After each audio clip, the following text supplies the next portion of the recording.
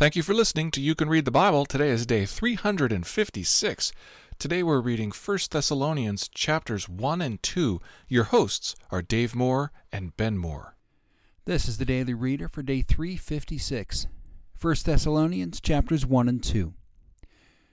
Now when they had passed through Amphipolis and Apollonia, they came to Thessalonica, where there was a synagogue of the Jews. And Paul went in, as was his custom, and on 3 Sabbath days he reasoned with them from the Scriptures, explaining and proving that it was necessary for the Christ to suffer and to rise from the dead, and saying, This Jesus, whom I proclaim to you, is the Christ. And some of them were persuaded, and joined Paul and Silas, as did a great many of the devout Greeks, and not a few of the leading women. But the Jews were jealous, and taking some wicked men of the rabble, they formed a mob, set the city in an uproar, and attacked the house of Jason, seeking to bring them out to the crowd. And when they could not find them, they dragged Jason and some of the brothers before the city authorities, shouting, These men who have turned the world upside down have come here also, and Jason has received them. And they are all acting against the decrees of Caesar, saying that there is another king, Jesus.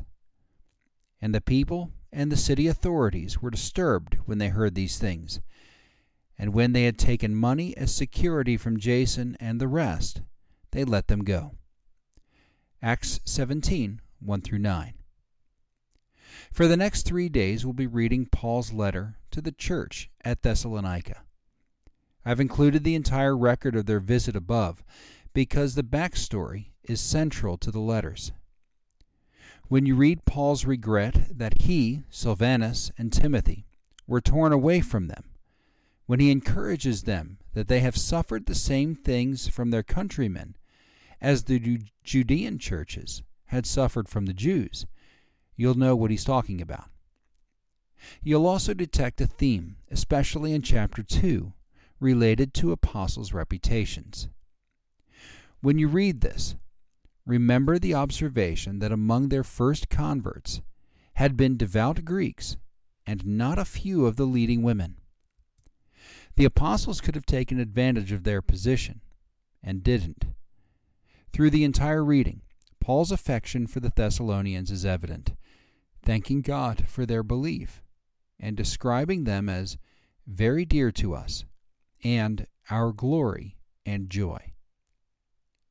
Our verse for this week is Deuteronomy 10:12.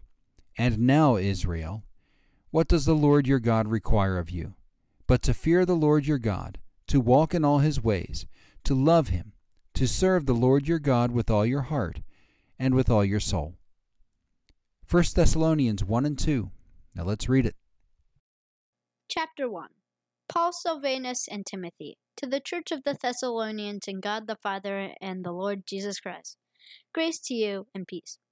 We give thanks to God always for all of you, constantly mentioning you in our prayers, remembering before our God and Father your work of faith and labor of love and steadfastness of hope in our Lord Jesus Christ.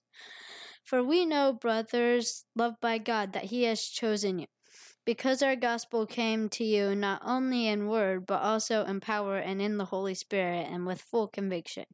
You know what kind of men we proved to be among you for your sake, and you became imitators of us and of the Lord, for you received the word in much affliction with the joy of the Holy Spirit, so that you became an example to all the believers in Macedonia and Achaia.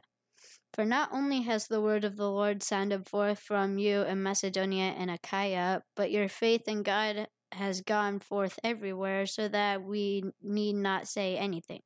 For they themselves report concerning us the kind of reception we had among you, and how you turned to God from idols to serve the living and true God, and wait for his Son from heaven, whom he raised from the dead, Jesus, who delivers us from the wrath to come.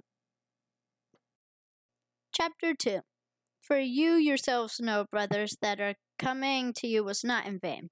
But though we had already suffered and been shamefully treated at Philippi, as you know, we had boldness in our God to declare to you the gospel of God in the midst of much conflict. For our appeal does not spring from error or impurity to any attempt to deceive, but just as we have been approved by God to be entrusted with the gospel, so we speak, not to please man, but to please God who tests our hearts.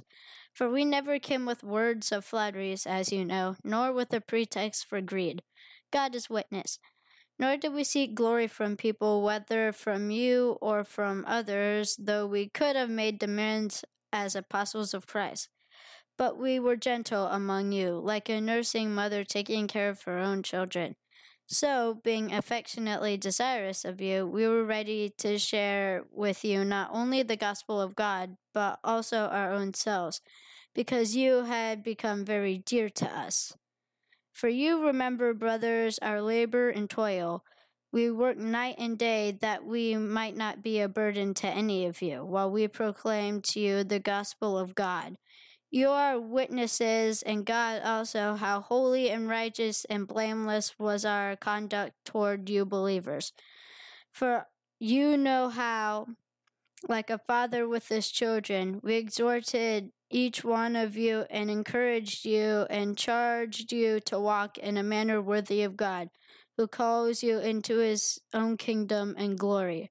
And we thank God constantly for this, that when you received the words of God, which you heard from us, you accepted it not as the word of men, but as what it really is, the word of God, which is at work in you believers. For you, brothers, became imitators of the churches of God in Jesus Christ that are in Judea. For you suffered the same things from your own countrymen as they did from the Jews, who killed both the Lord Jesus and the prophets, and drove us out, and displeased God, and opposed all mankind, by hindering us from speaking to the Gentiles that they might be saved. So, as always, to fill up the measure of their sins, but wrath has come upon them at last. But since we were torn away from you, brothers, for a short time in person, not in heart, we endeavored the more eagerly and with great desire to see you face to face, because we wanted to come to you. I, Paul, again and again, but Satan hindered us. For what is our hope or joy or crown of boasting before our Lord Jesus at his coming? Is it not you? For you are our glory and joy. Thank you for listening to You Can Read the Bible.